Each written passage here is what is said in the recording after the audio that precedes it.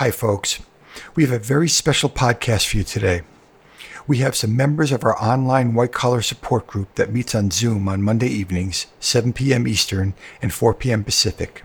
We have held over 200 weekly online meetings, and they just keep getting better as we welcome newcomers out of isolation and into community, a community that truly cares about and supports one another. Today's group is a little different than most because everyone involved has agreed to share their names, faces, and very personal stories, all to reach out to families suffering in silence with white-collar justice issues. We've never attempted anything like this before, but we all feel that the cause is so important that it is worth the risk. I know you'll quickly learn to love and respect each and every member you meet tonight, just as I do. So let's get started. Hello, and welcome to White Collar Week, a podcast sponsored by Progressive Prison Ministries, the world's first ministry serving the white-collar justice community. I'm Jeff Grant, co-founder and your host. I served almost 14 months in a federal prison for a white-collar crime I committed when I was a lawyer, so I know that it's the isolation that kills us, and the solution is in community. So let's get started. Welcome to Support Group's special meeting for White Collar Week. This is the first time we've ever done this, so we're going to give it a shot. We actually have 16 of us on tonight. I'm a little surprised by that and delighted by that. So as always, we're going to start the meeting by putting the agenda in the chat box, which is in front of you right now. And let's go to second item, our prayer. Joshua, will you please lead us in prayer? Evening, everyone. My name is Joshua. I'm calling in from Virginia and opening up with prayer. Dear Lord, dear Heavenly Father, please watch over us this evening. Help us to come together in union with you. Help us to find camaraderie, friendship, fellowship, and love for one another as we face the trials before us in life. Celebrate the joys and freedoms that you bestowed upon us. Help us to become closer to you and to each other, Lord. And we pray the serenity prayer. God, grant me the serenity to accept the things I cannot change, the courage to change the things I can, and the wisdom to know the difference. Thy will, not mine, be done. Thank you.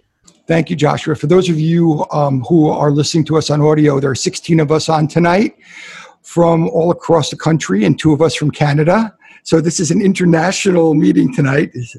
Very psyched for that. Our topic tonight is gratitude, and it's something that we try to show one another every week. It's certainly an overarching theme of our meeting and our ministry. And we've asked Craig from New York, who's a gifted speaker and who has a TED Talk out later. It'll be in the show notes after. So we're going to ask Craig to lead for 10 minutes on gratitude, and then we'll go around the room and everyone can share. And I suspect he'll give us some ideas about what he's grateful for as well. So Craig, take it away.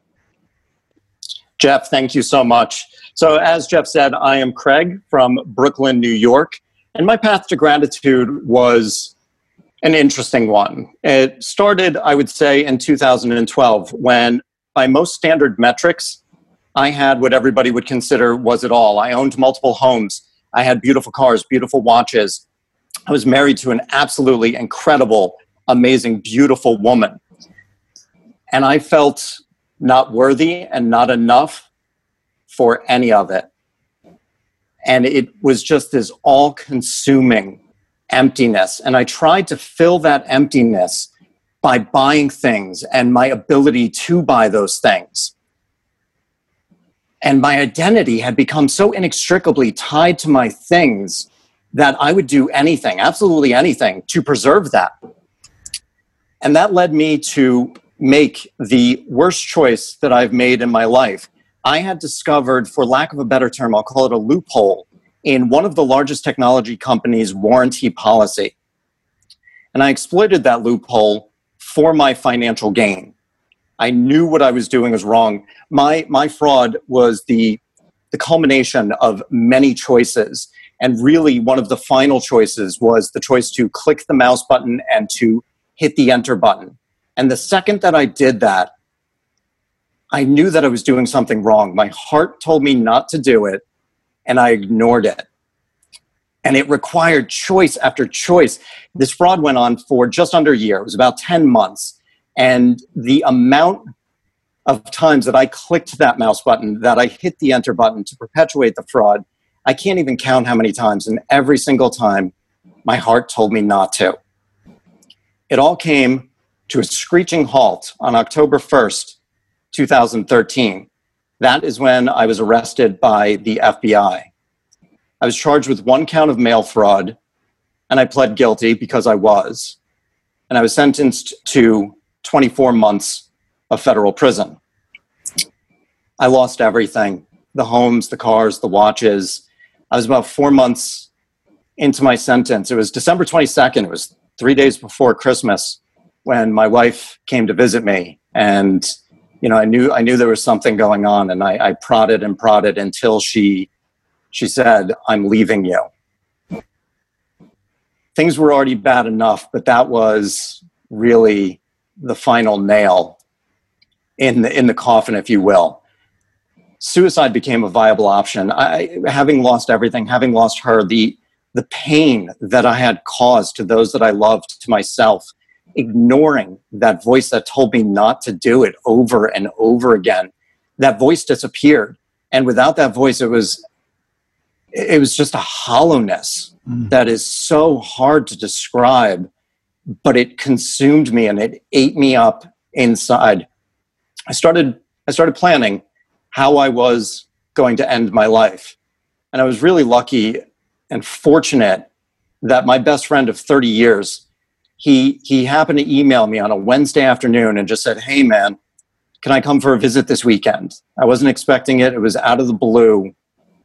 I said, "Yeah, absolutely. I mean, of course I want to visit," because as the people on this call know, you can't mention suicide in prison. You get locked in solitary. And I was scared of that. I was so frightened of that.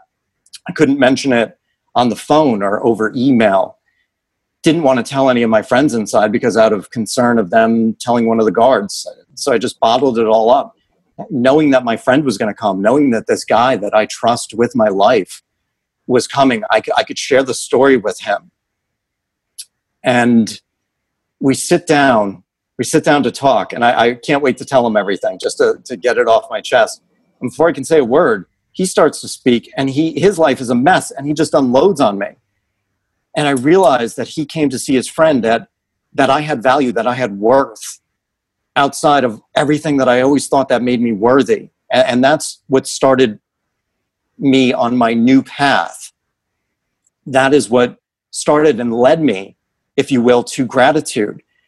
I started reading and consuming as much self-help as I could, and I read about the practice of gratitude and how it's this amazing magical thing that everybody should do, and it really will change your life. Well, I have to be honest, in the beginning, I had turned my life at that point, but I still had no job. I still had no money. I still had no wife. I'm still in prison. It doesn't feel like there's a whole lot to be grateful for. And it was one morning, I had the same routine every morning. I got up at 5:45, did what I had to do. I grabbed my pre-made coffee, the powdered coffee and the powdered cream. I grabbed that. I added the hot water. I had some books. I had my journals, and I head to the library. And the library was in a separate building. So I walk out the one building. At this point, it's maybe just a few minutes past 6 a.m. And Otisville is where I was sentenced to. Otisville is on the top of a mountain. And I got to say, it has the most beautiful sunrises and sunsets I have ever seen. And I walk out and I look up, and the sky is just on fire. It's reflecting these reds, oranges, and yellows and pinks all across the sky, all across the forest. The forest is ablaze in color. And I just stop and I take it in. And there's nobody around. And I exhale and I can see my breath. And I didn't even realize it was that cold out. And I just stood there for a while and was really in awe. And the medium security facility is off in the distance. And had always had an ominous feeling to it. But today, it didn't matter because I was absorbed in this sunrise, and it was just so gorgeous. So I enjoyed that for a while, and I go to the library, and I open up my journal. And the words poured out of me completely and utterly naturally. They were intrinsic, and they just flowed. And I wrote, I am grateful for this morning's sunrise. I am grateful that I am alive to see it. I am grateful that my powdered coffee and cream tastes particularly good this morning, because that's not always the easiest blend to get right. I'm grateful for, we had at Otisville, we had a goose with a broken wing. Somebody nicknamed him Beers, was his name. And I worked in the kitchen, so I had access to food.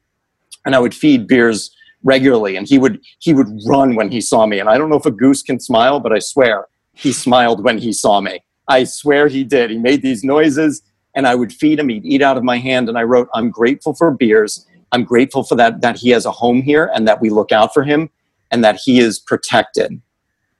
That started my gratitude practice 6 years ago. Mm-hmm.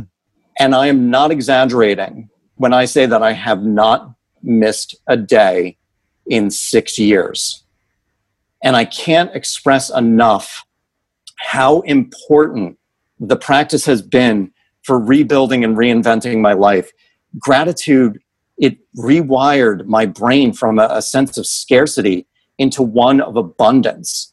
And it actually allows, when I live in a state of abundance, it allows me to make better decisions. I'm no longer making scarcity-based decisions or fear-based decisions. And there are times, I'll admit, especially in prison, the practice would get, and I said one of the key words, it's a practice. It's not gratitude perfection, it's a gratitude practice. And it would be it got rote sometimes. It's how many times can I be grateful for my family, which I was very grateful for them, but how many times can I say that? How many times can I say that I'm grateful for the sunset? And I started getting very creative with it. Why am I grateful for these things? What else can I be grateful for? And it just really expanded my mind in such a way that, to be redundant, maybe silly, I'm grateful for my gratitude practice. And one of the things that when I was in prison and to this day that I am grateful for is Jeff and this meeting and this group, because we all know, and I'm sorry I'm saying we, but I think we can all say the same thing. The isolation is so horrible, and it just induces shame. And having this group and having the ability to communicate in the way that we do, and the openness that we do, and the vulnerability that we do, I can't express how grateful I am for that every week. And I know that I'm slightly newer to the call only because I normally work on Mondays. And I'm so grateful that, quite frankly, where my place of work is closed right now, and that I can join these calls because I realize how wonderful they truly are. And that's my experience with gratitude. And, if anybody has any questions on it for me or anything about it, I would love to know. Thank you for the time. Craig, that was beautiful. Thank you. Of course, everyone on the call knows, but I'll let the audience know that you were one of the first people I worked with, and you actually came to my house, and you were a wreck, man. Such a wreck. Such a wreck. You were this nervous guy. You were a wreck. And we used to do laps around my backyard, just talking. And to see you now as self-possessed and poised and reflective, it's a beautiful, beautiful thing. So, it's a blessing to have you in my life, and certainly a blessing to have you as a member of the group. And thank you for that. I think it was a great. Thank you. Thank you. Thank you. So we're going to go around and let everybody share, ask questions, anything you want. This is a normal meeting, hopefully. So why don't we start with Jackie, because I like to start with Jackie. Because you always have to put me on the spot. Hi, I'm Jackie from Connecticut. It's funny because I didn't even know there was a practice of gratitude until about a month ago when Craig and I spoke. privately, and I'll let you know who doesn't know me. I think there's just a few people who don't know me.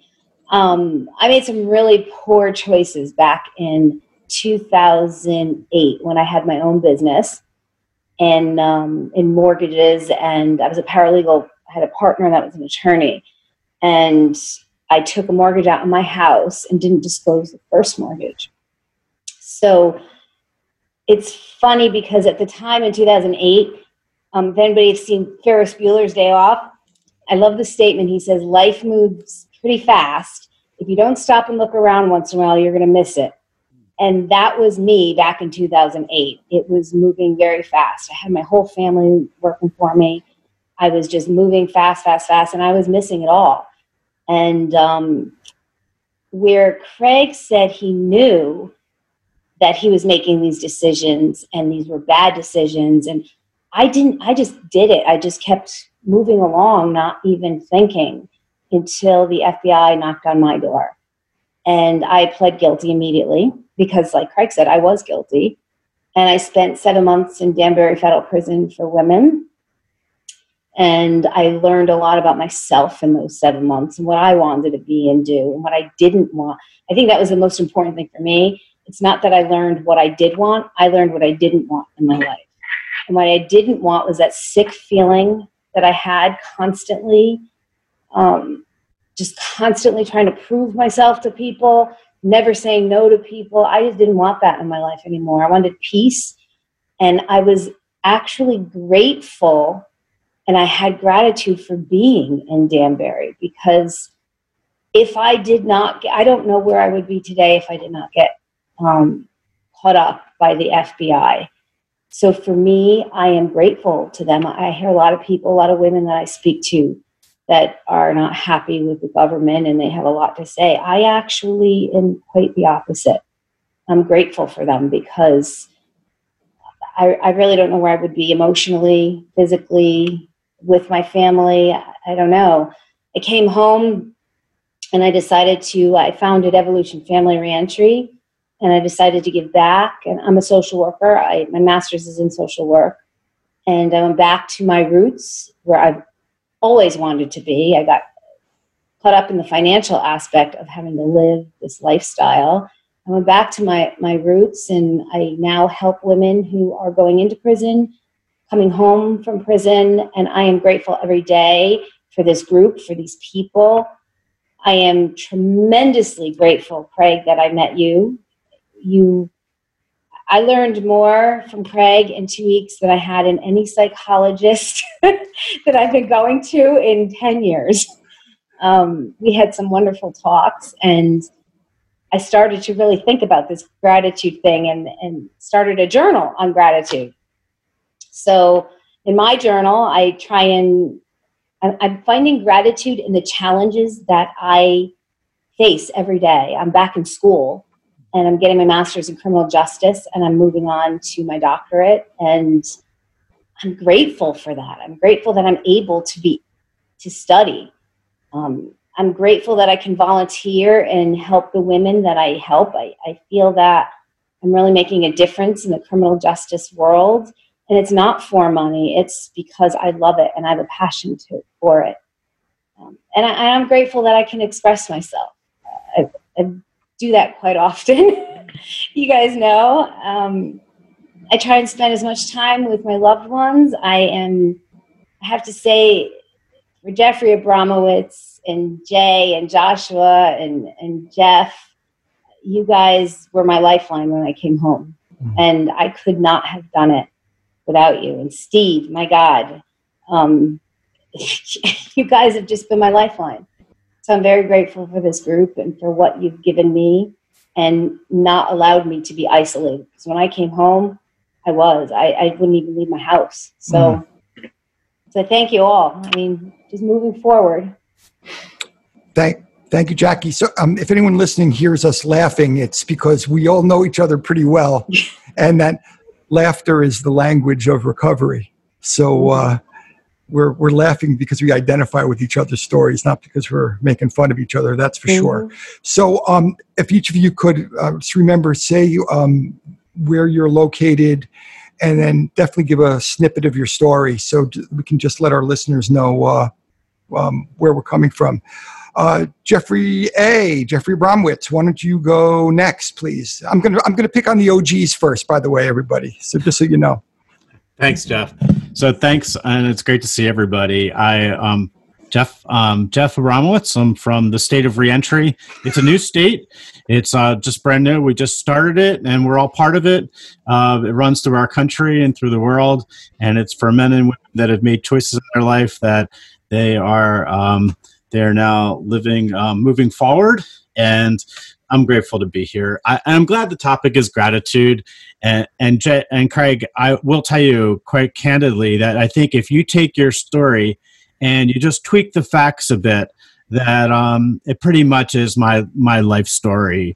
I was a lawyer for 20 years in Philadelphia, a successful trial lawyer, and made some really horrible choices, caught a federal indictment. And, I always say that the two most important days of your life are the day you're born, and a lot of people say the day you die. And for me, the second most important day is the day you figure out why you're born. And I could tell you it was when the judge's gavel struck wood, and I was escorted out of the courtroom into a prison. So, I was sentenced to 5 years in prison in a federal penitentiary. And I will tell you quite candidly that part of my gratitude is the sentence that I got, because I'm not sure that I fully would have understood how I needed to find myself and change my life and appreciate those things that I had taken for granted for so long, without going away and experiencing what I experienced. And quite honestly, I got more out of prison than I think any human being could possibly get, from teaching classes and everything I could, to reading books, to working with the men and women that I encountered along the journey. So I'm grateful every day and thankful. I always say that I wear a new pair of glasses today, glasses that I never wore before. And that's my gratitude, is that I see the world differently. I see it differently because I appreciate things differently. Just a quick note, I remember that I had a hard time when I was in prison dealing with time. And I see things like Q-tips differently than most people do. And that's because when I got to USP Canaan, I bought 5 years worth of Q-tips, and I couldn't deal with a calendar and time, so it was a Q-tip a day. And when I ran out of Q-tips, I knew I was going home. So it was the little things that I did to cope. But more importantly, when I got out, the fact that I just appreciated the ability to eat what I want and to be free and to make those choices and to see things that most people wouldn't really see, seeing ramen noodles differently, and appreciating a pillow and underwear that fits, and not eating tuna fish out of a bag, and not having to pay for things in mackerel or whatever the currency might be. So that being said, I found my way, and I found my purpose in life and my passion. And in large part, one of the first people that I found was Jeff Grant and this group very early on. And Steve and Jeff and everybody that's been part of this has really been a big part of my life. But it's not just on the call, and it's not just Monday nights. It's the late night, Sunday night call when I'm afraid that a PO is going to violate me, or it's all those other times when we get together and we talk, and going to Jackie's Christmas parties and talking to Steve and Jay and whoever may need help. It's this camaraderie and this bond that we have that can't be really explained. It's just felt. And I appreciate everybody on the call, and especially, Jeff has been a mentor and a really good friend to me, and I appreciate everybody. So yes, I'm grateful for everyone on this call. I'm grateful for the creation of the state of Reentry, and I'm grateful to see this podcast go forward. So thanks, Jeff. Thanks, Jeff. I would say that share was worth 2 Macs for sure. You got it. If you want to know what a Mac is, folks, email me and I'll tell you all about it. Let's see. As long as we're on former lawyers, how about Jay? You got to unmute yourself. Thanks, Jeff. I knew I was next. I fit. Because I I only know two Jeffs and Jackie and me, Jay. I'm Jay from Pennsylvania. One of the early members of the Monday night group. I was also a lawyer in the Philadelphia area for over 30 years. And around the turn of the century, the new millennium, I started doing things that I shouldn't have done in my practice. I knew what I was doing, and it was not an accident. And like those before me who spoke, I pled guilty, and I got hit pretty hard in 2008 with over 6 years. Spent most of it at Fort Dix in Lewisburg, but I got into RDAP, and between that and the good time, I cut it down to about 4.5. I got home, and I had lost my wife of 28 years and one of my children too. Certainly friends and reputation, but it was time to start over. I was already over 60. And when I first came on this group, I was a mess. And I think that the three people on here who knew me at the time, or actually two, could attest to that. But I did speak to Jeff Grant, and I was grateful to find people who didn't judge me, didn't, have a stigma.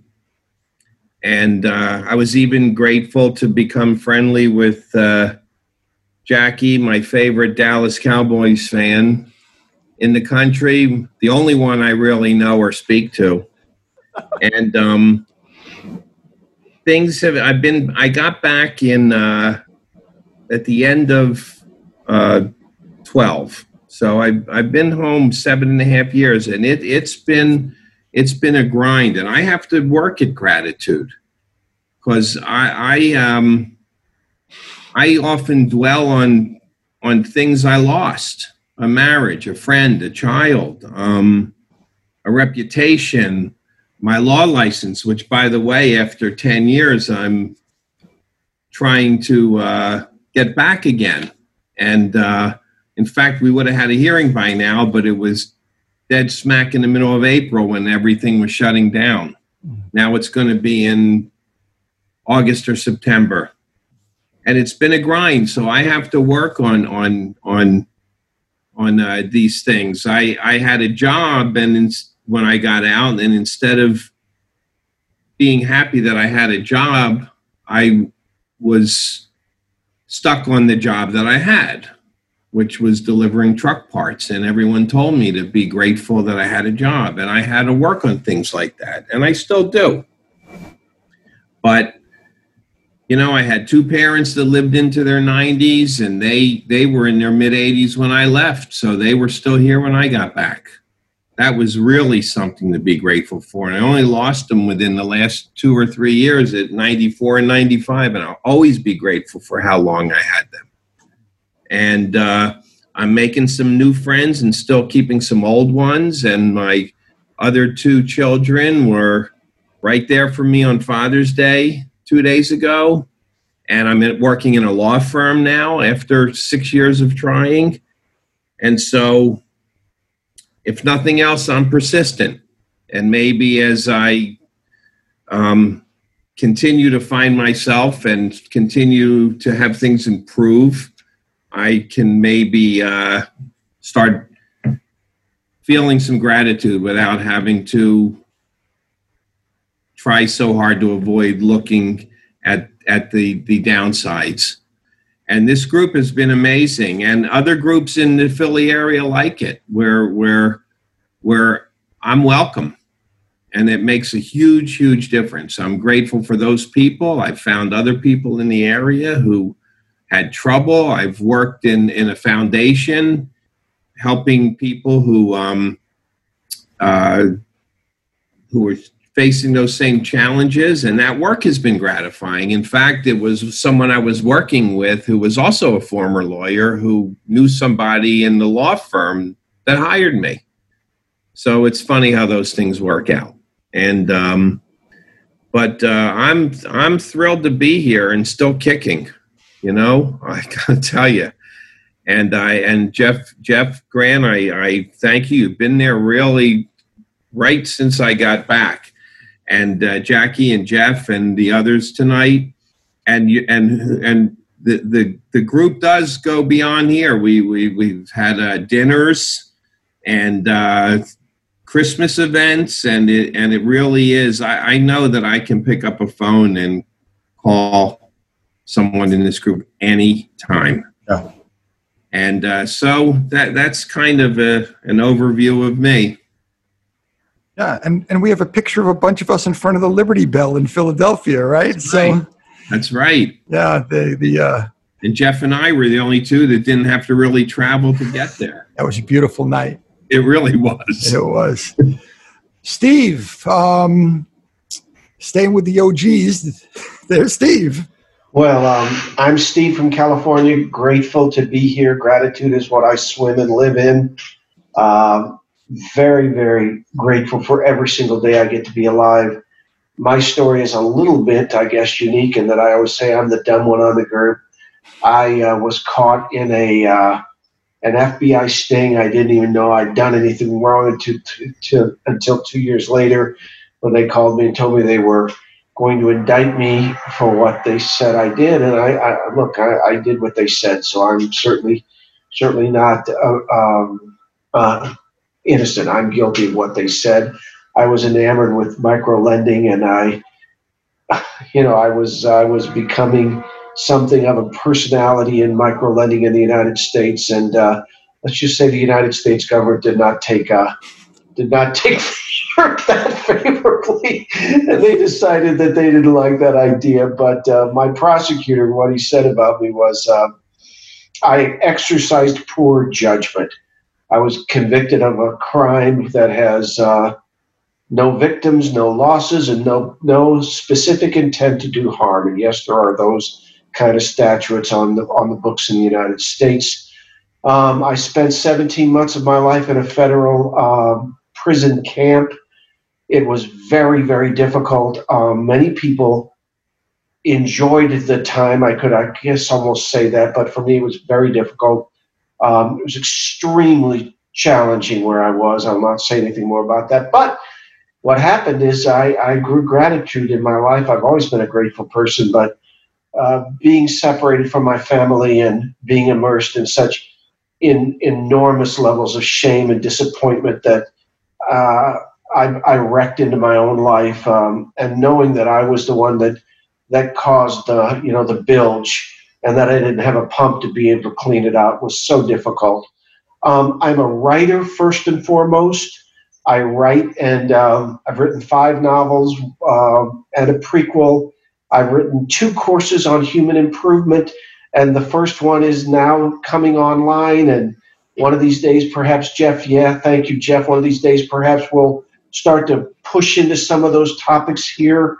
I'm foremost a writer, but I would consider my DNA to be a healer. I've spent the majority of my life helping broken human beings. And so I'm just grateful that I found Jeff, and maybe he found me, and there's kind of a discussion between us about who found who. He says I don't know. But at any rate, somehow I wound up here. And I will tell you, when I started this group, ladies and gentlemen, I was beyond a wreck. I was completely undone. I could not find my way. I had been literally cast out by almost every religious group. I've spent most of my life in service to New Testament churches, and I cast out by virtually every single one of them. And that, I think, was the greatest pain and a peril that I did not expect. I'm not a victim. I'm not a pallid person. So I'm just letting you know it was extremely difficult for me as a human being and as a spiritual person. But when I found Jeff and Jackie and Jeff and Father Joe and the others, they welcomed me. They embraced me. They gave me language, folks. They gave me language that I was searching for. I did not know how to say these words. I wrote in one of my novels that it was like the pain was like these barbs that were, tied up in the middle of my intestines, and I could not bilge them. And then when I came to this group, I found language, and now I have written that language, and now that hopefully one of these days, Jeff and the rest of you, we can teach that language of comfort and repair and thoughtful movement. And then, of course, gratitude, Craig. Love your piece. You just did such a wonderful job, young man. And hopefully we can begin to teach men and women about the language of suffering and about how to work from it, again, not from a pallid place, but from a place of power and empowerment. And the final thing I will say is one of the conversations Jeff Grant and I, by the way, parenthetically, I love Jeff Grant unequivocally. I'll cross oceans for that dude, okay? I'll take bullets for that dude, period. I'll close that quote. But one of the conversations Jeff and I have always is that the business of this group is, to me, it is about more than recovery. Jeff, and I love you and the work you do, my brother, in Pennsylvania. I just admire you so much. The work of this group is to rescue those human beings who have been snatched and ensnared by things either of their doing or their undoing. And it is my mission in life now to be able to do that. I'll close now with these thoughts, and thank you, Jeff, for letting me have a moment. I don't say much, as you know, on these calls anymore. I listen and I pray for each of you as you speak. If you're wondering what I'm doing, I'm praying for you, that God will send comfort and ease and strength and courage to you. But just in the last 6 months, through the grace and mercy and unlooked for and unexpected, divine motion of God, a ministry asked me back into their fold. And once again, I get to serve broken human beings, and I get to do it as a profession. Greatest days of my life are here. So if you ever need me, I'm here. I will listen. I'll do anything I can for anyone on this call. And that's enough. Blessings to each and every one of you. And I always end all of my pieces by saying my salutation is travel far. Thank you, Steve. That was beautiful. I think everybody can tell that you used to be a preacher. You did a great job. Why don't we jump around a little bit? Bill, I see you're back on. You have you're newly back from prison because of COVID-19. So why don't you tell us a little bit about that? Go ahead. Let's see. I met you, Jeff, back in 2013, but the road that got me there probably started 2006, 2007. Like Jackie, I was pretty self-absorbed, making a lot of decisions, worried, I was making good money and making some bad decisions, and ended up catching a wire fraud case in 2013 and started down the road. And what I found was that, and it took me a while to see it, but that every so often along the way of the last 14 years, there's been things that have happened that were blessings that unfortunately for a long time I was too busy to see. And it wasn't until I recognized that there was just a number of things in this life that I'm not going to be able to control, and that I needed to stop worrying about them, that once I started doing that, I was able to see that there were things that would come across my path that might not have happened otherwise. And over time, I learned to be grateful for those things.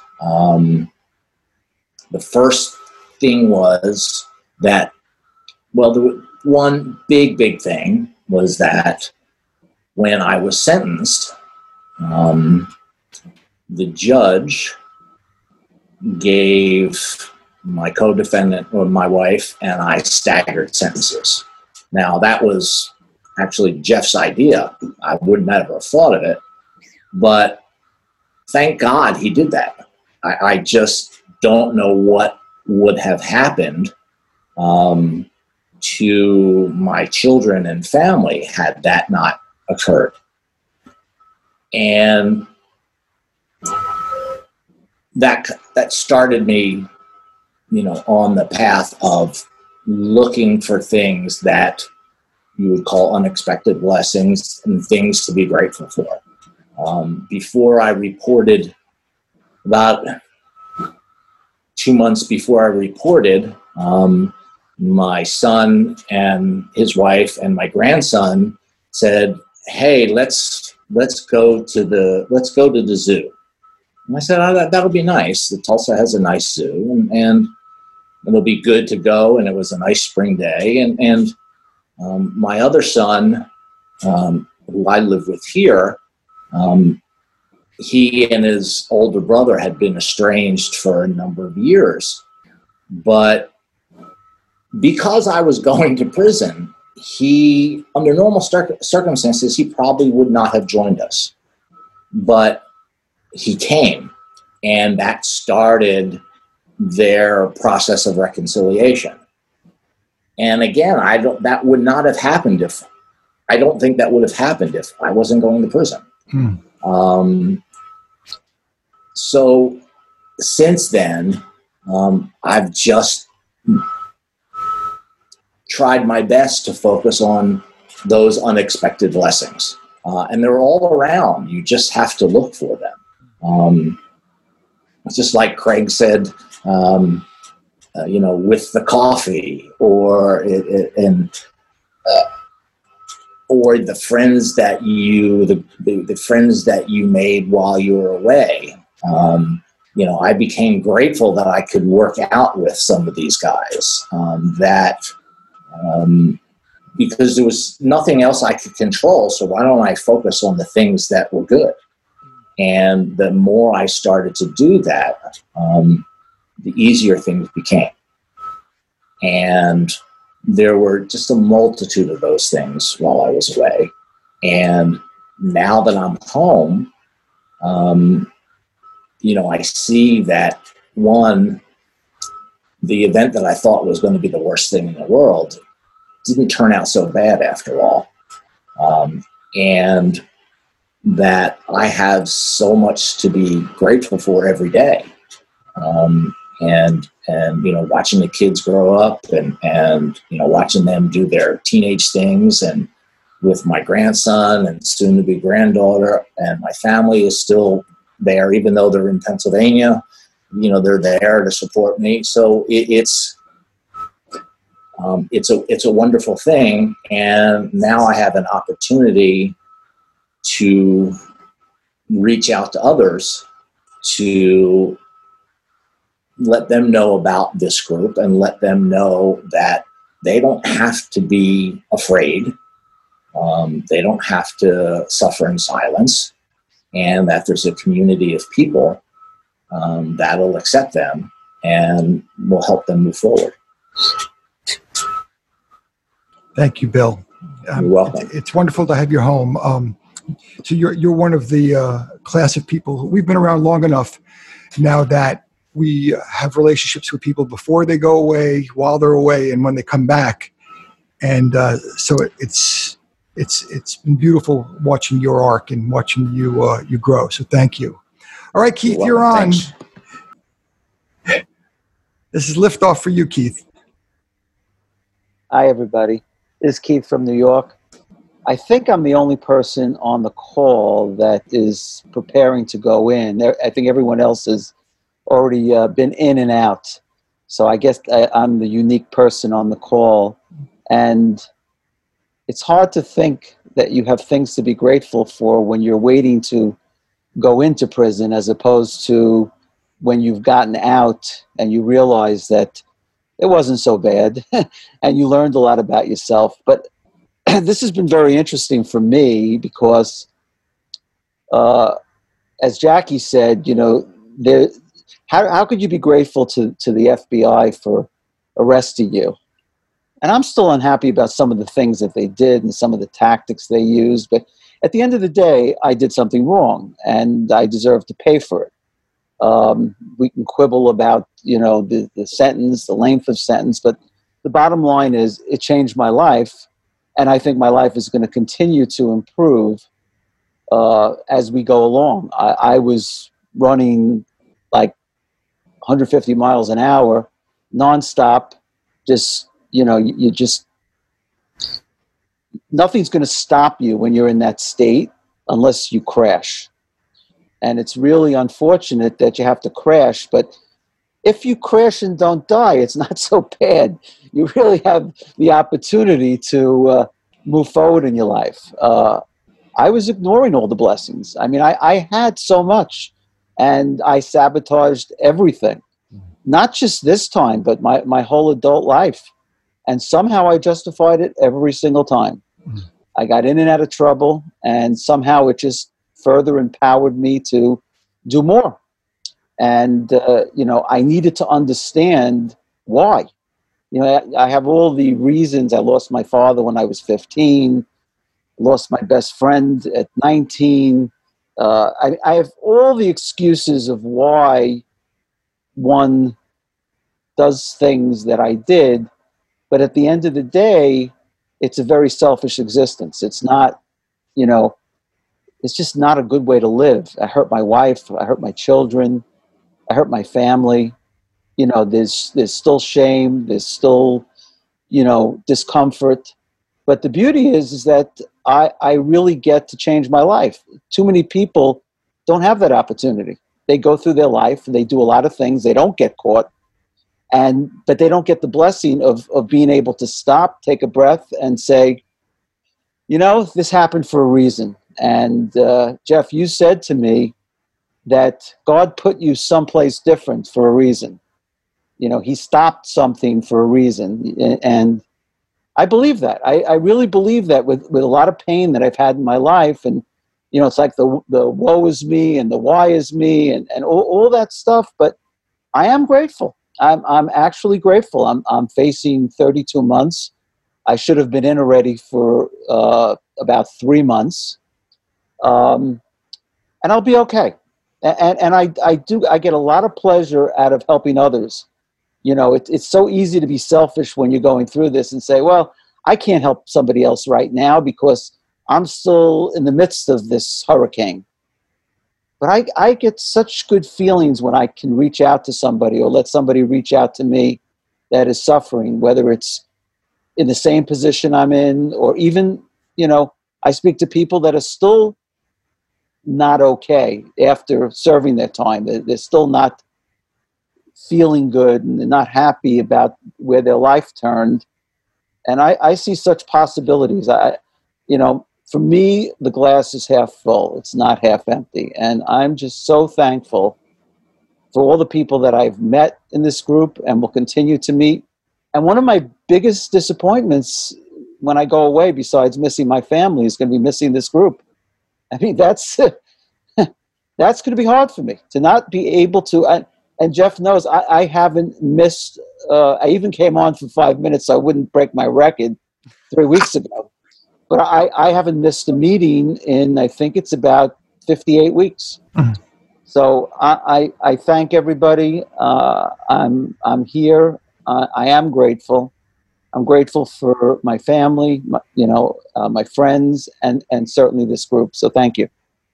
Thanks, Keith.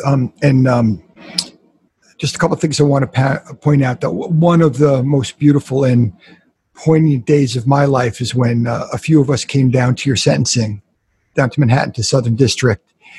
And you pointed out that you're the only one on the call who is waiting to go into prison. Well, that's because anyone who's awaiting sentencing, we would not allow to come on this podcast tonight. We didn't want them to say anything that might influence their sentencing, and so we're protecting them. But both people who came down in the car with me, both of them were awaiting sentencing, and one of them is in jail right now, and the other one should be sentenced as soon as COVID kind of allows it. And it was a wake-up call for them to see what it was really about. We were really, it was a beautiful moment for us to be there with you and your family and to share the love and let you know that you're cared about. So, thank you for inviting us and for having us there that day. I was grateful to have you there. Thank you. Thank you. All right, let's go north of the border. Let's start with Joseph, who's in Toronto. So this is truly an international meeting. And Joseph, you have quite a story. Thank you. Yes, I am just north of Toronto, so I'm north, just to give perspective. I'm the first Canadian to receive a federal sentence of imprisonment for insider trading. And I think I'm still the only one. Last I checked on Wikipedia, I'm still the only one. That resulted after I did the activity for about 15 years with a co-accused, and I did it in Canada and the United States, trading thousands of trades, churning hundreds of millions of dollars, making large amounts of money. That eventually ended up getting caught and losing everything, and including the suicide of my co-accused who committed suicide the day we were to fly to New York to plead guilty. I'm very grateful to be on this call because I've taken something. It's almost as all these stories I heard, I've taken some personal element from every one where I say, I can relate to that, or I understand that. Even Craig's initial story about mentioning the bird in prison, I had my own bird in prison, a pigeon. His name was Shackles, because we'd caught him. He had a fishing line on his leg, and we took the fishing line off, and then he started limping all the time, so as if he had shackles on. So he became, for our range, during we had yard time in a maximum security prison, we'd always look for this pigeon, bring him food. And so that was a good memory because I remembered the camaraderie I had with the guys in prison, and looking forward to going to the yard to see if Shackles was there, we could feed him, and so little stories like that. And then within prison, what I'm grateful for is I had an incident in another maximum security prison called Kingston Penitentiary, and from my perspective, I viewed it as a divine intervention of some sorts. And when that happened at my lowest point, I had just made a promise that if I could get out of this terrible situation I was in, I would try to take some good from the bad that I had experienced with the prison and everything else associated with, and my co-accused. So when I got out of prison, I still had this promise to keep, and I had discovered there was a film producer in Ottawa, Canada, who was looking to do an educational documentary on white-collar crime prevention by focusing on the unintended victims of white-collar perpetrators, specifically their family and friends. That's something that no one really looks at, because I think everyone here knows that when they went to prison or did something like that, they affected everyone around them. The people they loved the most were people who they unintentionally hurt the most, because perhaps the shame, the loss of them from their lives, and other impacts, perhaps more direct than that. So I did that documentary, and grateful for that, because that allowed me to speak to different student groups and other organizations around the world. And that eventually led to someone in Toronto, Canada, wanting to start a charity called Restorative Justice Housing Ontario. And they had heard about me, and they invited me in. And what the charity does, it finds safe homes for elderly ex-prisoners who, by virtue of being away from society for so long, losing contact to family and finances, have no safe place to live when they get out of prison. So what we do is we find homes or apartments, and we pay market rent for them, and we then sublet them to ex-offenders. That's what we call ex-prisoners in Canada, ex-offenders, at whatever they can pay, and the charity subsidizes the rest. And I'm grateful because I've actually seen the impact I've made on people's lives. Like, people have cried that older guy's been inside 40 years, has a place. He was living in just a dump, very dangerous, and being abused by people around him because it was so run down. And then he comes to one of our residents, and he starts crying, saying, "I finally found a place where I'm happy that I know I'll die in somewhere nice." And like, that's the negative way to look at it. But it was tears of joy. So I felt that that what happened to the terrible things that happened to me led me to that one moment in time, that I never would have had that experience but for having gone away as I did. So that's something I look forward to every day. It's almost a service that I see, that I'm almost uniquely situated because of my background. I was a lawyer, so I can deal with property managers and landlords, but also I've done time in maximum security prison, so I can always relate to the guys on a level that they understand. So they know I know what they've been through. And it puts me in a unique position. This is perhaps one of the few jobs where I'm uniquely qualified for it. And I view that as a blessing. And the fact that I try to take something positive from what was negative. I could have, at one point in time, I want to just put it all behind me, start all over again, and just not mention it.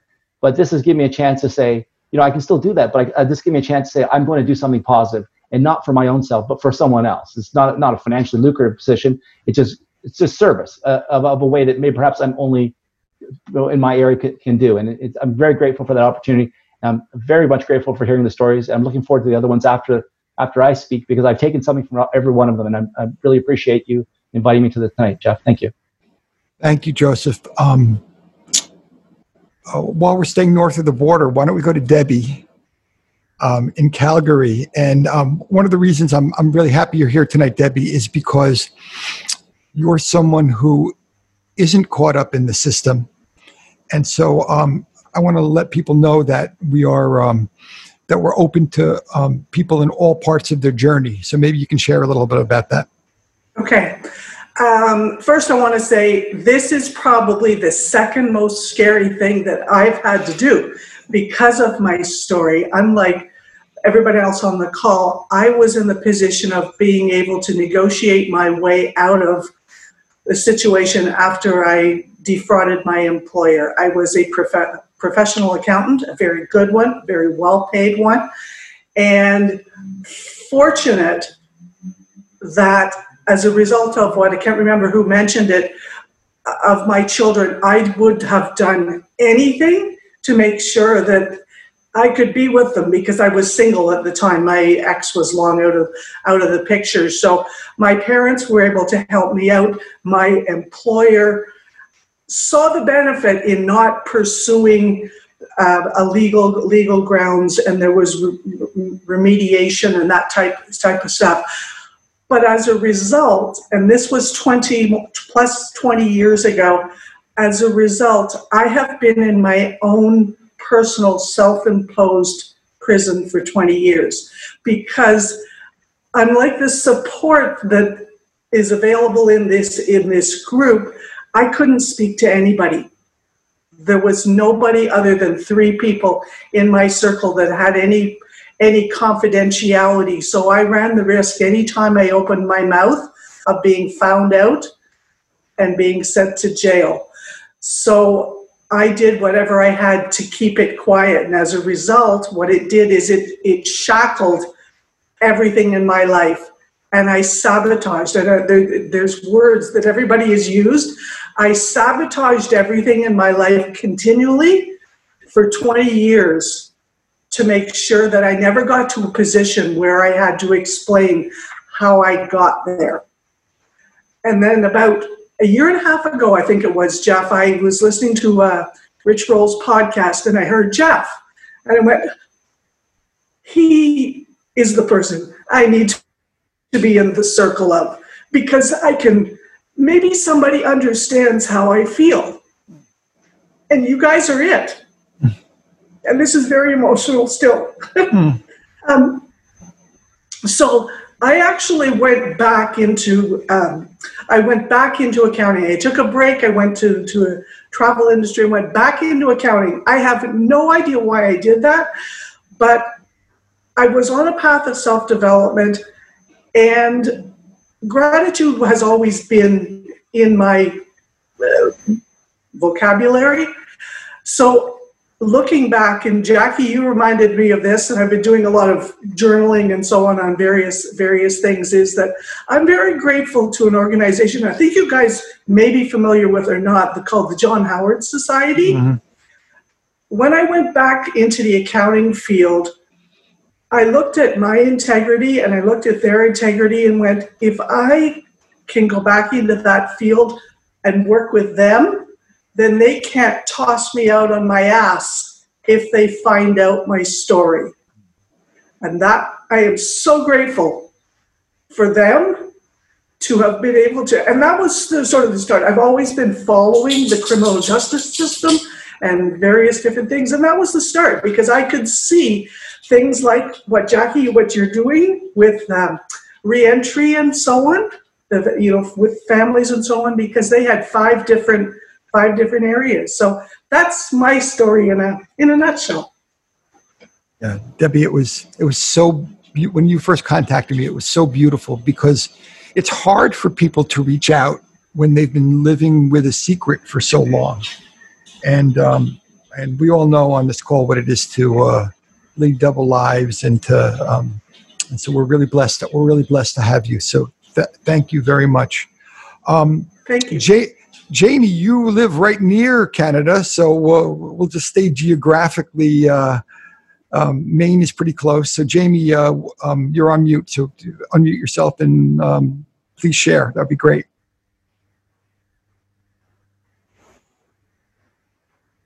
There we go.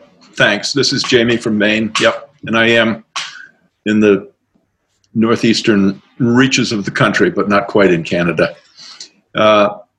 I too was a practicing attorney, and after about 25 years of practice, I had an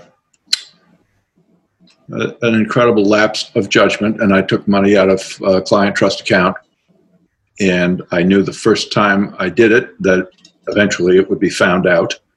I would be found out, and everything would come crashing down. I spent about a year and a half, 2 years, trying to figure out how I would react when it fell apart. I had 4 children, beginning to have grandchildren. My wife and I had been married 30 years, and I thought, well, I'll have no choice but to take my life. And I had an insurance policy, and really for well over a year, I woke up every morning at 2 o'clock trying to think, now, how will I do it? Accident has to look like an accident. I mean, I really spent hours and hours and hours watching my clock in the midnights, contemplating this problem. I had the good fortune that one of my children was visiting home the day that it finally broke. And for me, the greatest shame of all was when my wife found out what had been going on. I had dreaded it, and I had planned, I mean literally planned, how I was going to not be there when it happened.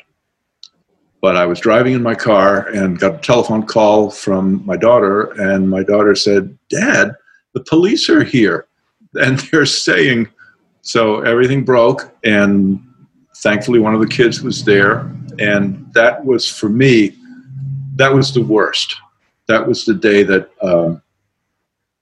having survived that day, I felt I could manage the rest. None of it was easy. And the family did fall apart. I've lost everything. My wife and I divorced 5 days short of our 30th anniversary.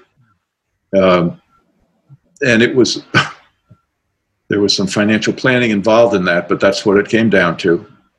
I went into jail for 14 months. I just got out a month ago, and I'm living in a tiny little apartment not too far from where I was in jail. The prison experience was not nearly as bad as I feared it would be. And I joined this group a few months before I went in.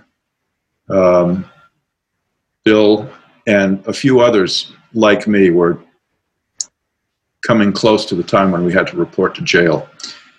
The group was incredibly useful, supportive to me, and gave me a place to talk about aspects of it that I couldn't discuss elsewhere. I went into prison kind of riding on a crest of love and goodwill and good wishes from this group, and a few other steadfast friends who were there for me as I approached it, and are still there for me. I was in a prison, it sounded a little bit like, Craig, were you talking about the Mountain View?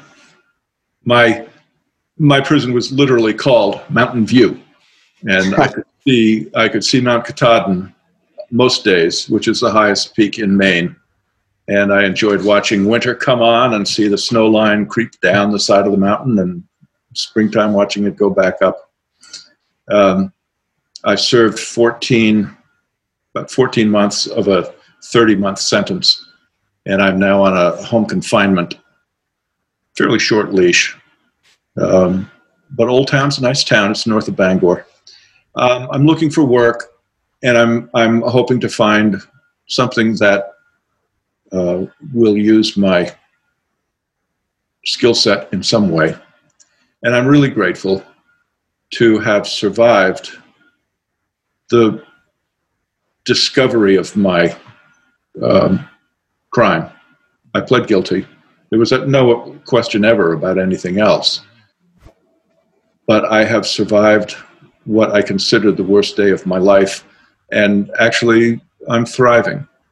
I feel so much lighter in my heart, not having to conceal that anymore. I feel gratitude for discovering what prison is really like, which really isn't so bad. It was a lot like an adult daycare, frankly.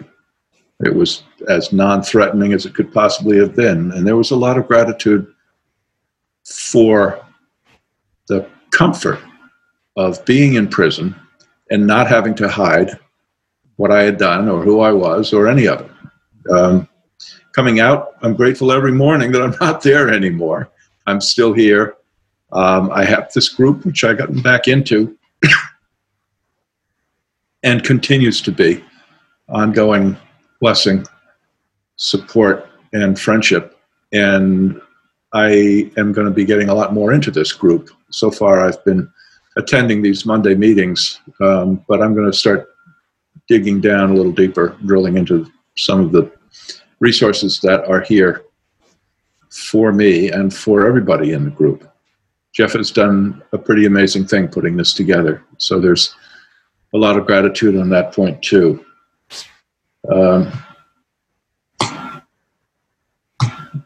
I made a few friends in prison. I was there with a lot of people that I had absolutely nothing in common with. And I turned 70 shortly after going into prison. I'm going to turn 72 tomorrow. Happy birthday, Jamie. Yeah. There were a lot of people that were very unlike me. Let's just put it that way. But over time, you begin to see that even those people are not all that different. And one of them I gave some friendly time to, and in return, he gave me a little handful of Q-tips, which I hadn't seen.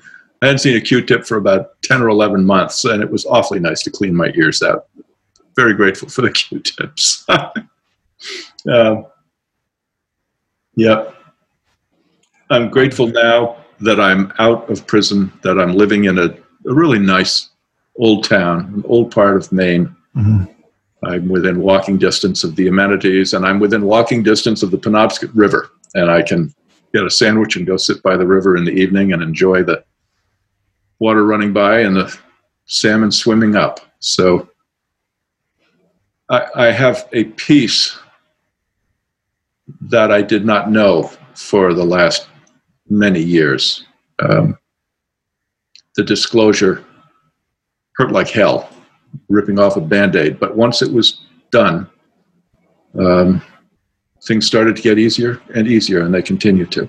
So that's my story of gratitude. I'm glad to be alive. I'm glad that I'm past that disaster, and that this group has been here throughout, before, during, and now after.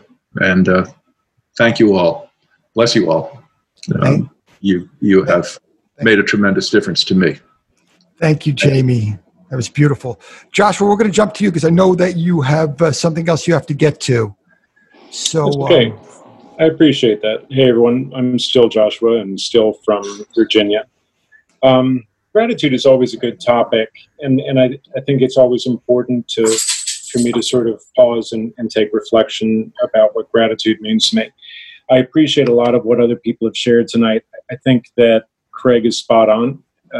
Gratitude is a practice. It's not a destination. It's not a presence of being. It's simply something that has been on a daily basis. And I think it was was it Jay, I think, was saying earlier that it's something that he has to work on every single day. And I think that's absolutely true. My personal experience ultimately is like Jackie and Jay and Jamie and Craig and everyone else who's shared so far,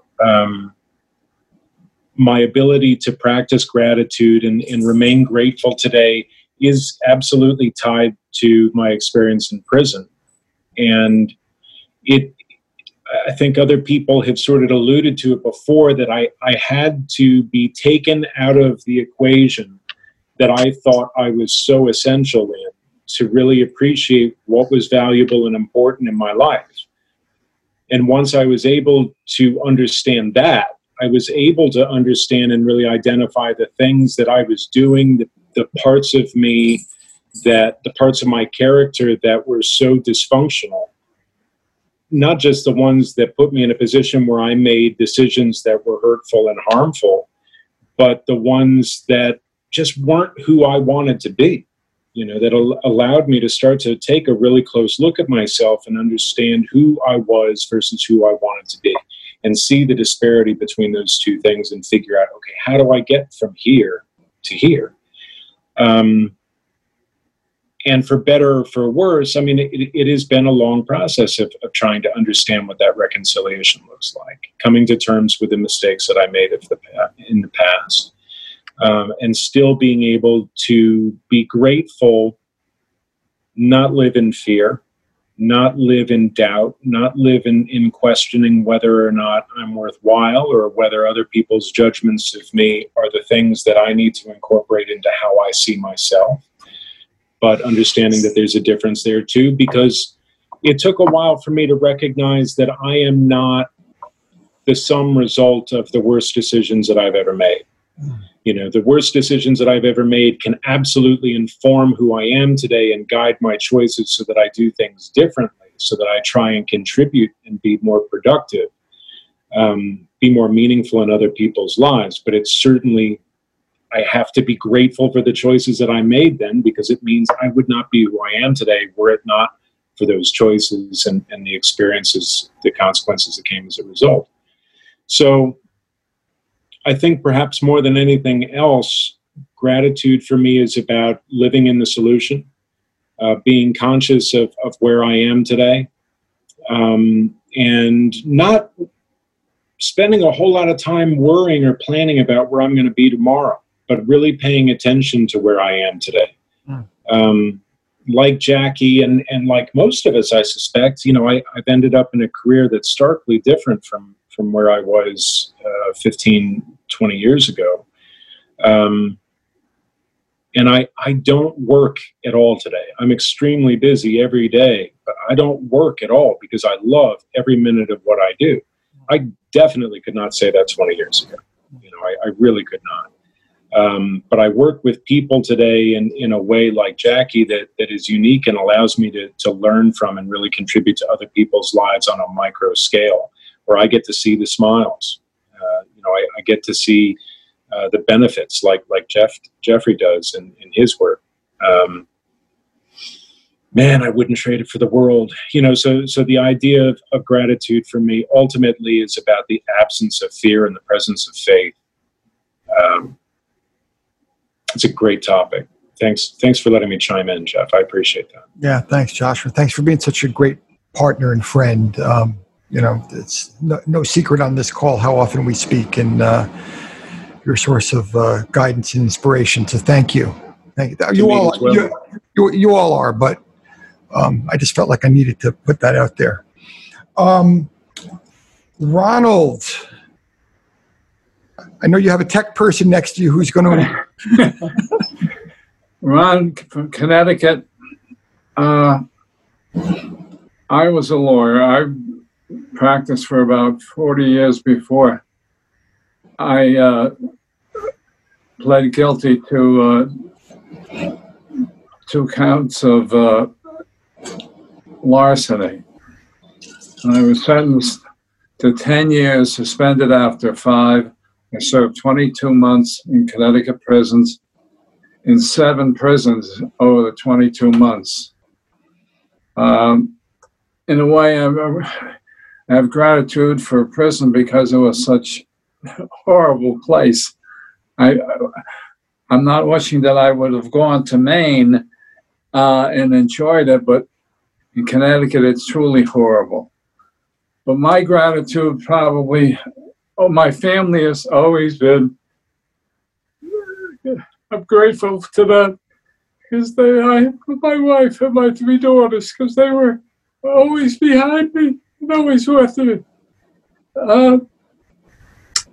In serving the 22 months, I was able also, when I got out, I have made restitution for basically all of it, except maybe 3%. And I don't know if I'll do that because I'm now 82 years old. But my daughter Chandra, who's next to me, many years ago called there was a group in Connecticut called Lawyers Concerned for Lawyers. It was an informal group. It never became formal until about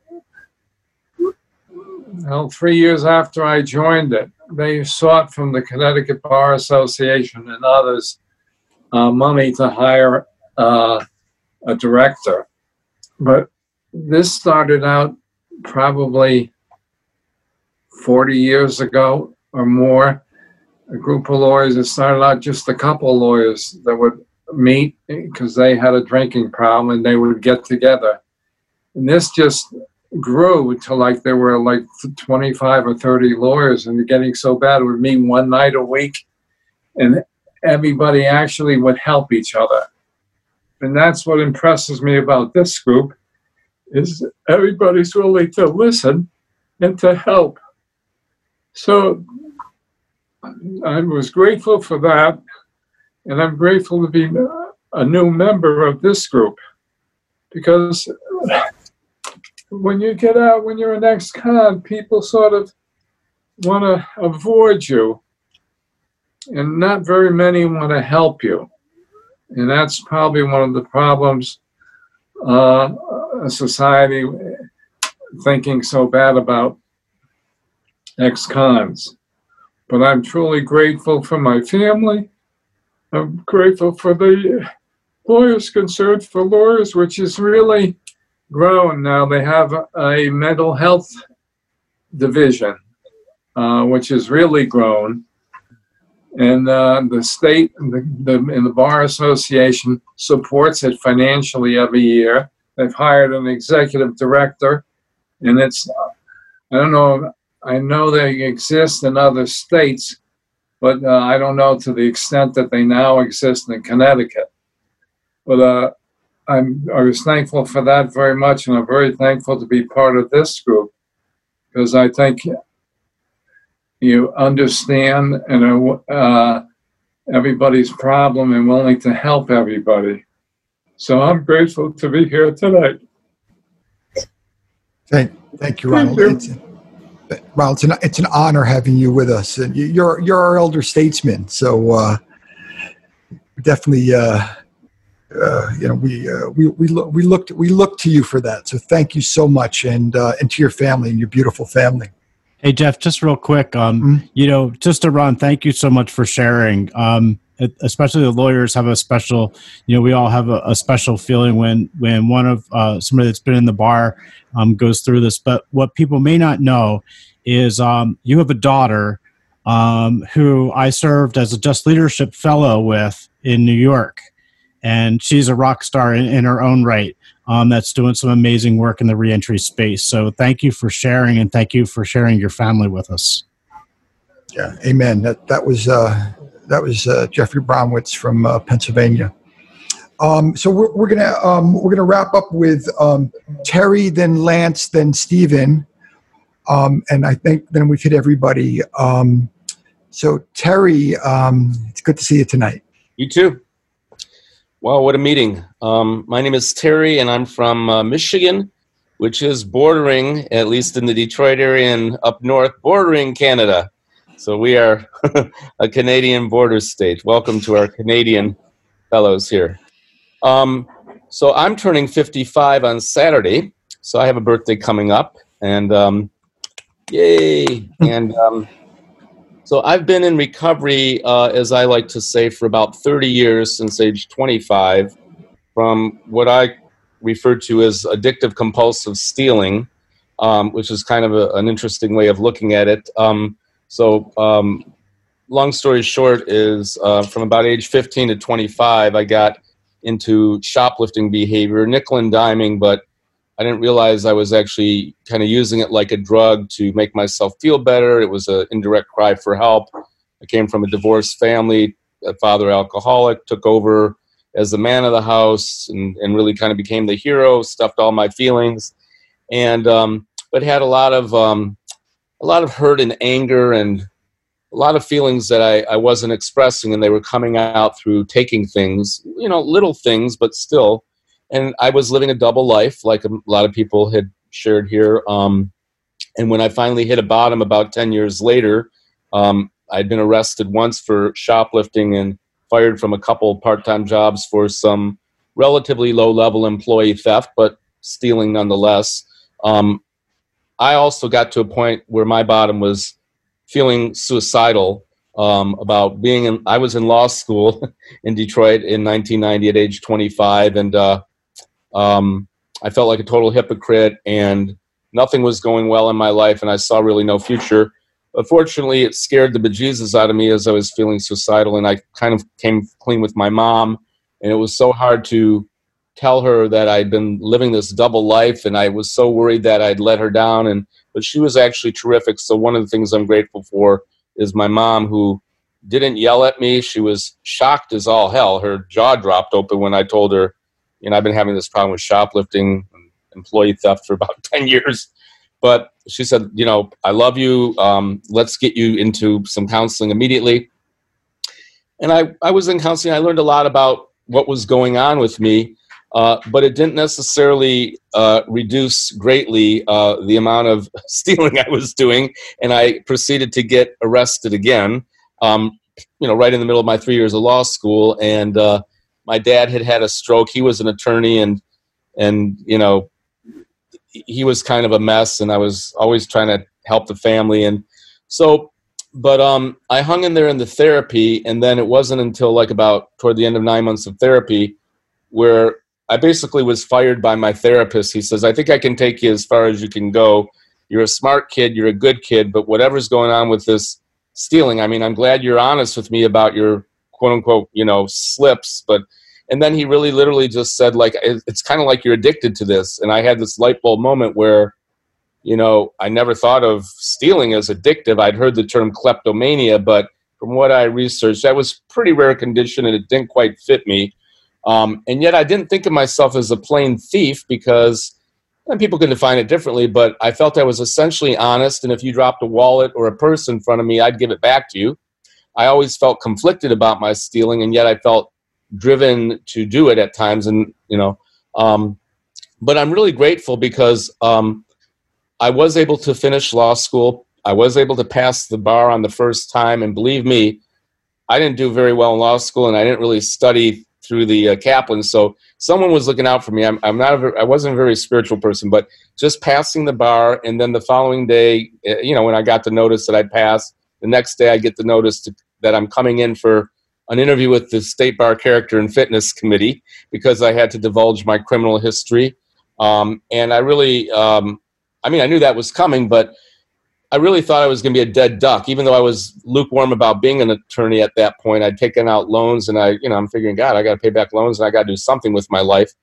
But another little guardian angel, I was law clerking for a reputable attorney who was my next door neighbor growing up in the city of Detroit. And when I told him I got this letter from the Character and Fitness Committee, he came to a few hearings, really went to bat for me. I did get a letter or two from a couple therapists and saying, he's not like, sociological sociopath, but he's been mixed up, and now he's a little bit better, and he's going to take it real easy. So I was approved to get my law license in 92. So I was about 27, and I was very grateful for that. And I figured out through attending some other support groups that I probably needed to start my own group for people who had problems with stealing. And I started that in late 92, and it was very below the radar because I'm a newly practicing attorney, and I kind of, the anonymity thing anyway. But one thing led to another, and I created a website, and I started to talk to the different courts about referring people to our group, and I ended up showing up for this meeting on a Wednesday night for about 13, 14 consecutive Wednesdays without one person coming. And I almost gave up the project completely, but I called back the court that I had actually been sentenced at, a couple years before. And I asked the probation officer, I said, did you get a letter in the mail? Because I mailed out all these flyers, but no name, no phone number for people to follow up. And she said, yeah, we got that a couple months ago. We thought it was a hoax. We'd never heard of such a group for people who have a problem with stealing. So I'm like, oh, God. And I was just about to hang up the phone and give up or whatever. And she said, but wait a minute. You might want to call this local therapist who came into our court about a year ago and talked about the different kinds of stealing that people can do and who might be more appropriate for therapy or who might have to get the book thrown at it. And so I took the number. I called the guy up, met with him the following day, and he was very interested in what I was doing, and he ended up becoming my therapist for 2 years. So all these little things, grateful for that. He introduced me to men's support groups. My dad ended up dying about a half a year after I got into therapy, and he was a really great support for that. And I started getting involved with men, and many of these guys I've met over the last 20 years have become some of my best friends. So all these little things, so the larger blessing is, and now for a living, what I've been doing for the last 16 years, I went back and got my master's in social work. So I work in the addiction field, but I primarily work with people who steal and also a few other disorders. But I didn't have a master plan, but I just kept trying to be well, work my recovery, stay open. And a lot of these amazing, miracles and gifts have happened where the proverbial lemons to lemonade. And I know if, other people talked about helping other broken people, but it's really become a calling to try to offer hope to people who feel the stigma of it, and it's been very gratifying. And I've had adventures traveling, talking at conferences and being on TV on different programs and writing books. And it's been very exciting. And I'm still pretty jazzed about all of it after doing this for, 20, 30 years. So I'm turning 55. I think I got at least 10 more years of juice in me, but who knows, maybe more. But this group is phenomenal. I've only been involved with it 2 months, although I've known about it for about 2 years. And tonight was just fantastic in terms of getting to know people and just feeling not alone, because there aren't a lot of people who've, really been through a lot and are willing to talk about it, because I think the tendency is that was just a bad chapter of my life, and I'm going to try to forget about it. What a therapy or a support group, who wants to do that? This was just one bad mistake or 1,000 bad mistakes, but now it's, and I just appreciate people who've, gone through what you've gone through and are so open and have learned from others. And so I really feel honored to be a part of this group, very grateful. And I'm sitting here in my modest Metro Detroit condo where my wife and I have been for 20 years. And I've got my 16-year-old blind dog here on the couch, who is the love and joy of my life. And so, just the simple things. So thank you, everybody, for being here. And thank you for accepting me and for bearing your souls. Thank you, Terry. That's beautiful. Yeah. All right, Lance and then Steve. Lance. Sure. I'm Lance. I'm from Pennsylvania, Philadelphia area. I feel like the biggest dope on this call because apparently I'm the only one that didn't have any economic benefit from my stupidity. I was caught up in an EPA violation. There was nothing to be earned or gained. Fortunately, knock wood, it was administrative and not, nothing ever hit the ground. Fortunately, it was, amongst the dumber decisions processes that I ever got involved in my life. I certainly am not proud of it by any stretch of the imagination. I guess unlike a lot of you, I still struggle with my, ability to be grateful. I went in and did my year at the federal prison camp in Cumberland, and thought I had figured a lot out, and had gotten all the right things into my head and gotten myself into the right place. And then getting out a year and a half ago has proven to be a far more significant challenge than I expected. I really thought that I'd be able to move on and get back into some semblance of what I perceived as, my path in life, and it has just not gone anywhere near that, and I still struggle. I struggle a lot, and have good days and have bad days, and try and be grateful for the fact that things like throughout COVID, I've managed to hold a job and a paycheck, and unlike a lot of people I know, and I have a great roof over my head. But I lost one of my 3 kids as a result of this thing. Has effectively walked away from me. About a third of my friends prior to all this have sort of disowned me, and it's been a challenge. I won't lie. It has not been anything near what I expected it. My greatest fear was going to prison. Quite frankly, looking back on it, that year I spent in prison was probably the most peaceful and focused and valuable year of my adult life. I wish in some respects I could have sustained the personal momentum that I thought that I had built while I was there. And I did for a little while, but it becomes more exponentially more and more difficult each and every day. And I'm thankful for the journaling that I did and some of the other things that I did to memorialize what the place my head was at the time, and my ability to be able to go back and touch base with those things and reread those things and the letters and some of that other stuff to try and keep myself on a positive forward momentum track. And hopefully, I'll look back a year and a half from now, and it'll be less challenging and less difficult, and I'll be able to say, all right, well, it wasn't as bad as you thought it was at the time, and that's the kind of thing that for which I'm grateful now, and that I have that time, and I have my health, and each day is an opportunity to try and take a step forward, whether that's a big step or a small step or an infinitesimally small step, but you just hope that it's not a step backward. So that's my story. Thank you, Lance. We've had over, as of our last support group meeting, we've now had 200 people who have come on to the call. Some of you know a lot of them because you've been around most of that time. Some new.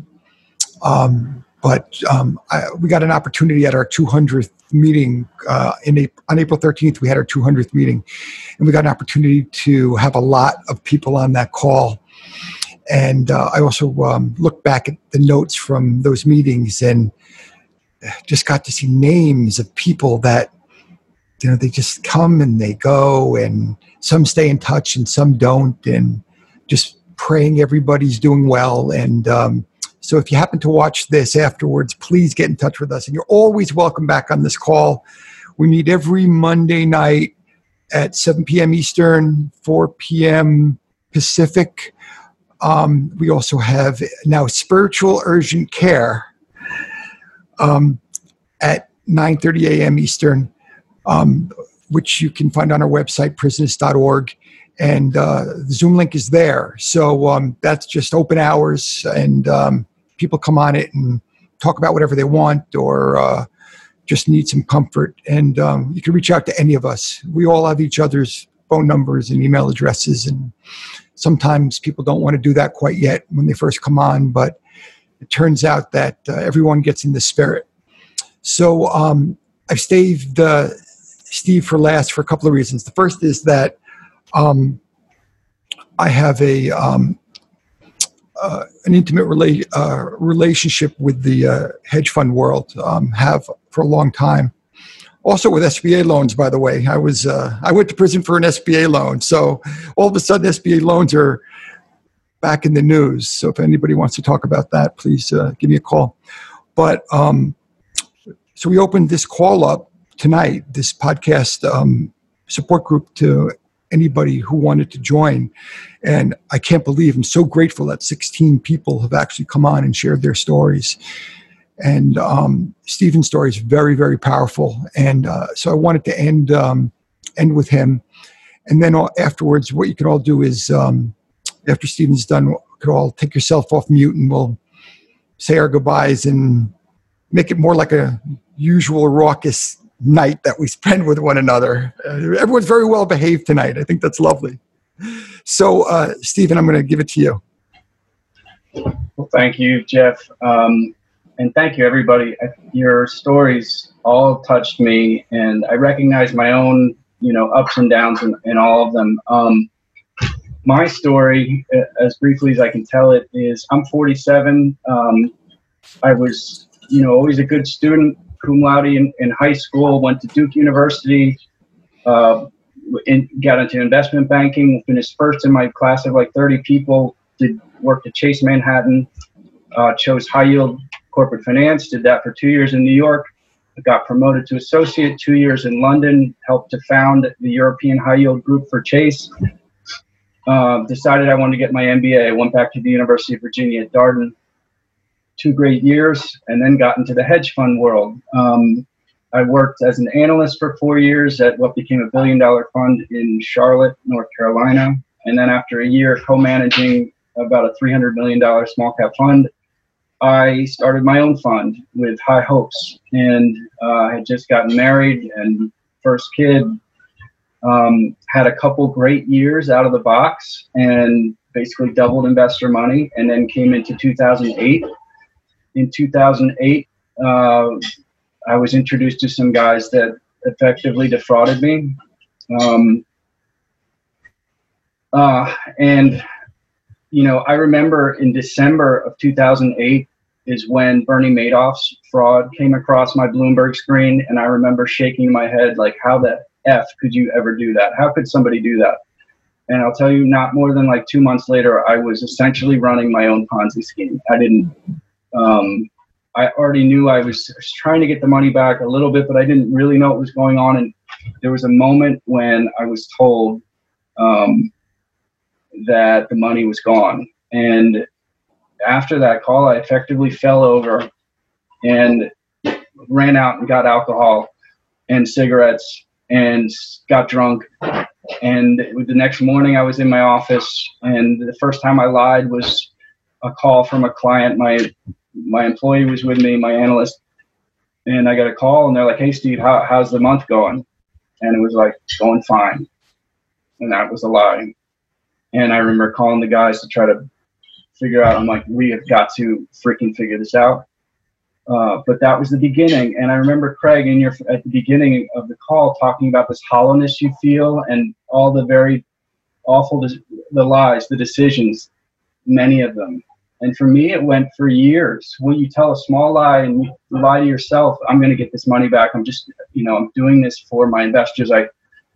But there's this sinking part of you that's dying there. It's that internal voice. Your spirit is yelling for you to kind of get back on course. And I ignored it for a long time. And frankly, prison came in time, but those years were the worst.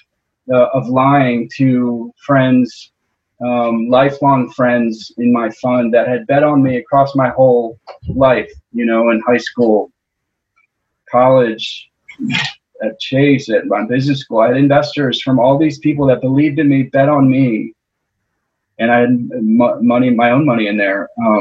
And I just did the wrong thing when it really mattered.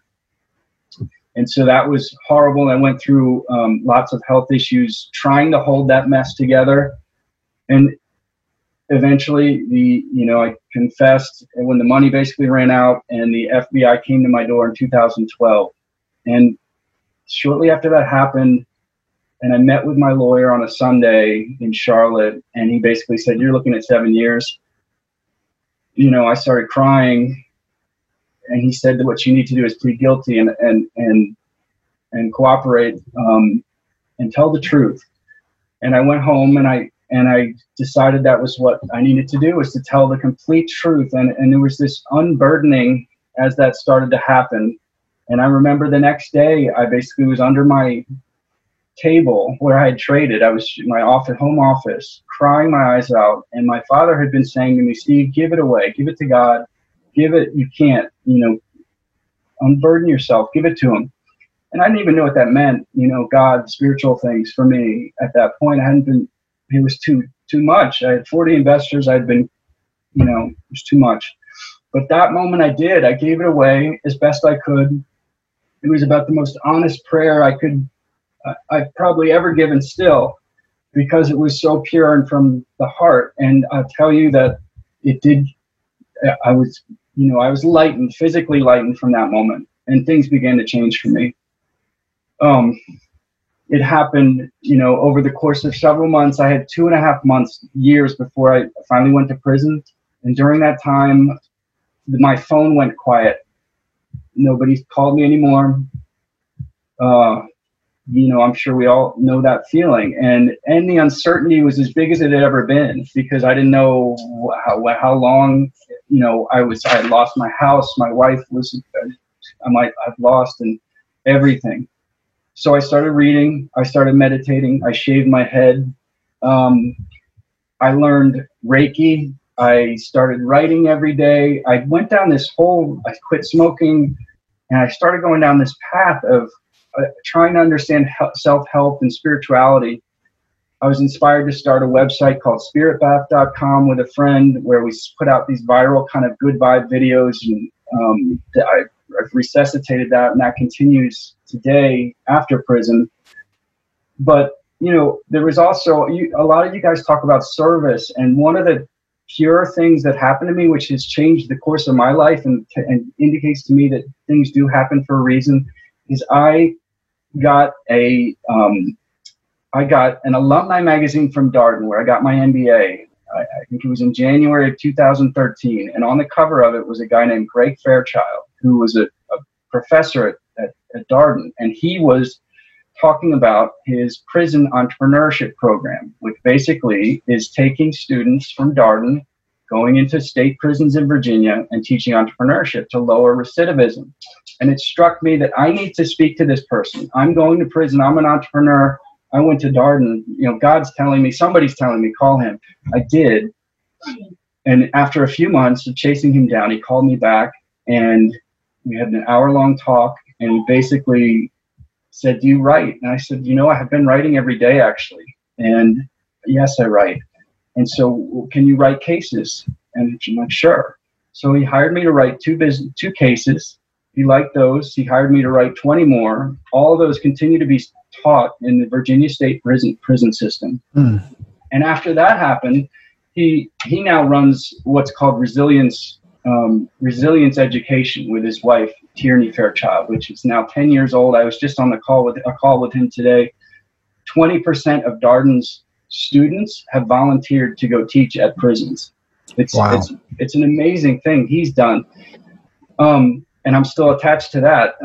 But he then, from that little call of just offering to help, that has now become a career essentially for me. He reintroduced me to the faculty. This is before going to prison. I'm this hedge fund Ponzi scheme person, and which took bravery. And I was put in touch with the head of case writing for the whole school, who I started writing cases for. I had about a year before I went to prison. She liked my work. I improved. And then I went to prison for 4 years. And I wrote cases all 4 years by hand at Cumberland, where Lance was, and also at MDC Brooklyn in New York. And prison was 4 years of, for me, like an education like college. Like many of the people on this call, I got a ton from it. I read hundreds of books, the entire Bible, many spiritual books. We started a men's group, kind of like this group in there, where we twice a week we met. And so that can be done if there are people that are worried about going to prison and looking for support. There will be either a support group or you can start your own. People are open. I think one of the great gifts of prison is people are so vulnerable and seeking, and conversations go deep and they're beautiful. Like I've now being out, I'm like Lance, I have to go back to my journals and remind myself of kind of my path and the purity of things sometimes, because you can get caught up in the muck of the world. But, I'm grateful. We're on gratitude now, and I'll end with this. I'm grateful every day. I think one of the things that has helped my mindset is when I wake up in a bad mood, I have to remember that I don't have to do something. I get to do something. And it's just that little mental shift is really helpful for me. Anytime I'm griping, I'm like, I've got to go do this. No, I'm able to. I get to. And that's so true. And I'm thankful more than ever for all the little things, having made it through prison. I'm super thankful for this group. So thank you. Thank you, Steve. And thank you, everybody. We got 16 people sharing tonight. That was a beautiful thing. So please take yourselves off mute. Let's say our goodbyes and say anything you want. Thanks. Great session. Thanks, guys. That was awesome. Yeah. Thank you, everybody. It was a beautiful night. And we'll see you all next Monday night. All right, Jeff. See you. Thank Thanks, you. everybody. Thank you so much. Thank you, everybody. God bless. God bless. Thank you for joining us on White Collar Week, sponsored by Progressive Prison Ministries. You can learn more about us on our website, prisonist.org. That's prisonist, like feminist. And please remember to rate, review, and share this podcast so that families suffering in silence can find us if they need us. See you next time.